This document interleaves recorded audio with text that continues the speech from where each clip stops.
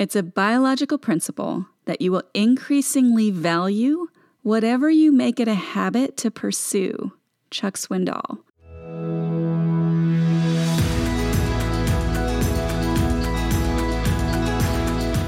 I'm Michelle Berkey, and this is God's Wisdom for Today, a weekday live broadcast series from the book of Proverbs. Just like a proverb, this show is a short, wisdom-packed nugget of truth teaching us how to live our lives well. The book of Proverbs is an invitation from God to step into the wisdom of God.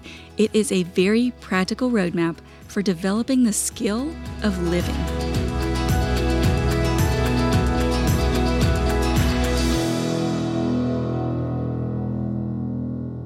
Let's dive into episode 26 today, and we're going to take a look at Proverbs chapter 2, verses 1 and 2. We're going to go over it in two different translations. We're going to talk about the language and the meaning, and then we're going to connect it to our everyday lives by asking ourselves some questions. But before we get started, let's pray. Father, thank you for this opportunity to open your word. Thank you for the Proverbs. It's an amazing book, and Spirit, I would just ask that you would open our understanding, open our ears, open our eyes, open our hearts in a way that we are responsive to your word so that it doesn't just go in one ear and out the other, but instead that it settles in our hearts and produces fruit, produces change, produces God-honoring behavior and thoughts and attitudes. In Jesus' name, amen. Let's take a look at verses 1 and 2 in the CSB and the Message today. So the CSB says, "My son, if you accept my words and store up my commands within you, listening closely to wisdom and directing your heart to understanding." I know it sounds like we're kind of cutting it off there, but you'll see why in a bit. So this is the Message version. "Good friend, take to heart what I am telling you. Collect my counsels and guard them with your life. Tune your ears to the world of wisdom and set your heart on a life of understanding." We are stepping into chapter 2 today, right? Like we making progress. We've been all the way through chapter 1. This is chapter 2. And I'm going to give you an overview of the chapter and then an overview of our week, and then we'll get to the verses for today. Chapter 2 begins a whole new poem. It lasts for all of the entire chapter. This chapter is one continuous poem, 22 verses. It's also said to be the most tightly knit chapter in this book, in the book of Proverbs, because it's actually not just one long poem. It is one long sentence in the Hebrew. It's also an alphabetic poem, which is an acrostic. It consists of 22 verses, which match the number of letters in the Hebrew alphabet. Now, this is probably done to suggest its completeness. In chapter 1, after the introduction, we had this little 8 or 9 verse introduction. We got to a poem that was a father talking to his son and giving him some instruction. And this is the second one of those poems. So this is the father instructing his son again. The CSB title of this section is called Wisdom's Worth.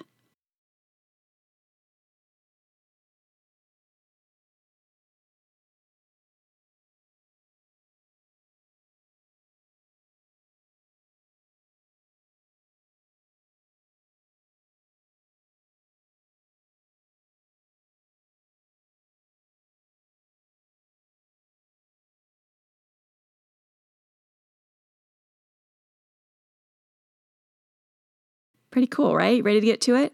Well, here are our verses for the week. We're going to hit 1 through 8, and we have this if-then statement. It's actually conditional logic. If this, then that, because of this reason. So the if is emphasizing the reader, us, the believer, and actions that we need to take. If we take these actions, then emphasizing the treasure, we will have certain results. And then for emphasizing the benefits, because this is what's great about that. Breaking it down a little more, today and tomorrow, we're going to cover the first 4 verses, and this is a series of instructions. The part that emphasizes the believer, us, our actions. John Phillips outlines these verses as we must be receptive, we must be responsive, and we must be resolute.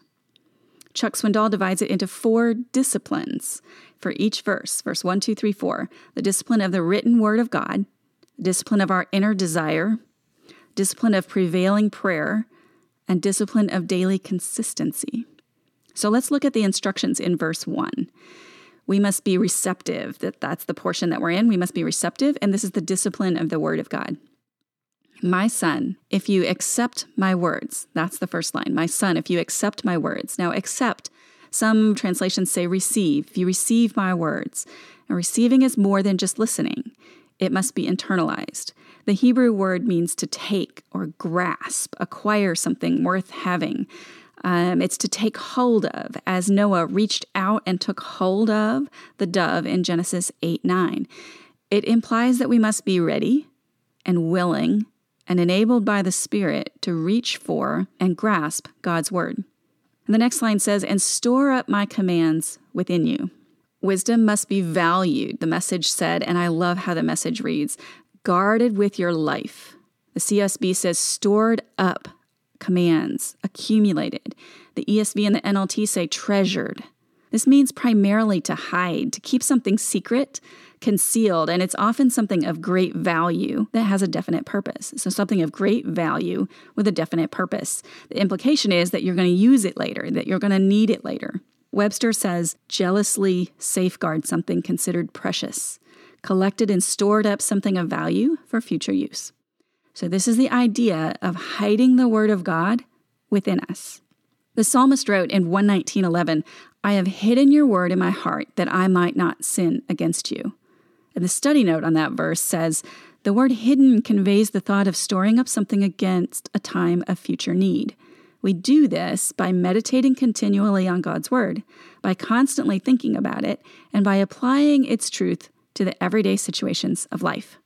That was verse 1. Let's hit verse 2. It says, listening closely to wisdom and directing your heart to understanding. So this is also, we must be responsive, but this is the discipline of our inner desire. Listening closely to wisdom means be alert.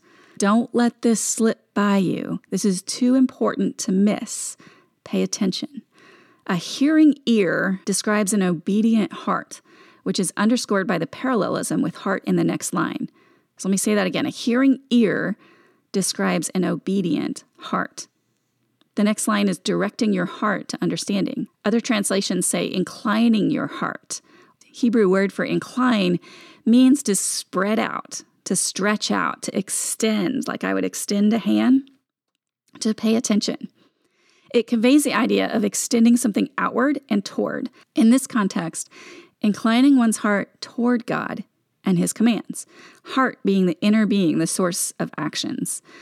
1 Kings 8:57-58 says, May the Lord our God be with us, as he was with our fathers. May he not leave us or forsake us, that he may incline our hearts to himself, to walk in all his ways, to keep his commandments and his statutes, his ordinances, which he commanded our fathers.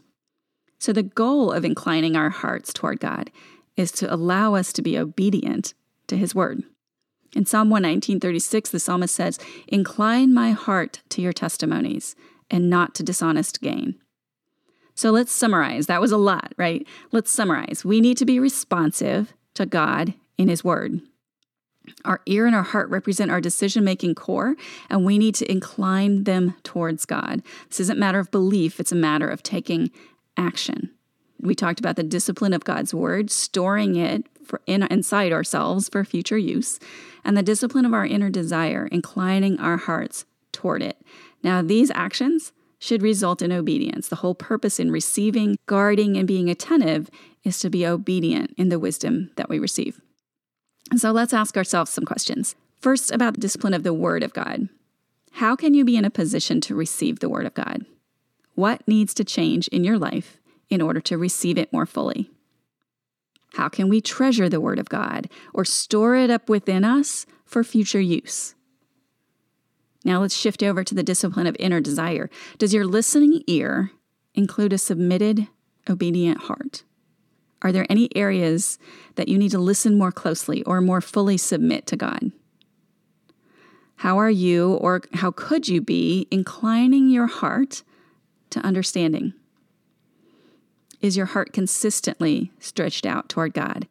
And if not, what are you consistently reaching for instead? Now, that's a lot of questions, If you want a place to collect those and think about those and write down an answer later, we send out journal pages, free journal pages, each Sunday evening in an email. If you want to receive those journal pages, you can go to getwisdom.link/email. Getwisdom.link/email. You can find that in the show notes or in the broadcast description as well. As for me, as I was thinking about this, as I was preparing it last week, as I was reviewing it this morning, I typically will go over and answer these questions for myself this morning. God has really been talking to me about the whole idea of storing up His Word in my heart.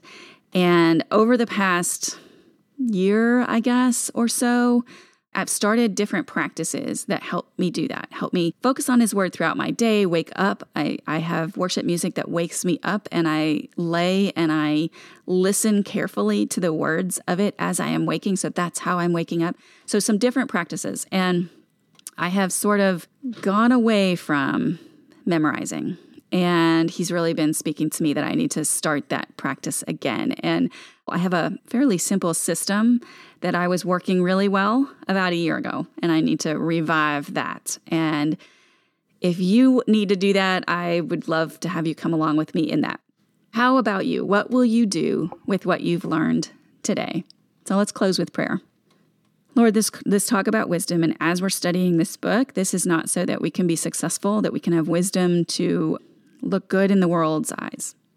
We need wisdom so that we can know you better, love others better, and make choices so that we can live a life that honors you. Give us the kind of wisdom, teach us the kind of wisdom that makes our lives look more like Christ each day. In Jesus' name, amen. Thanks, y'all, so much for joining me today. If you found this broadcast helpful, as always, I would love it if you would share it with a friend. Things are more fun when we've got friends along, and we grow faster when we have accountability and people that we can talk to about what we're learning. It just solidifies it in our hearts. Share it with a friend, and I will see you again tomorrow.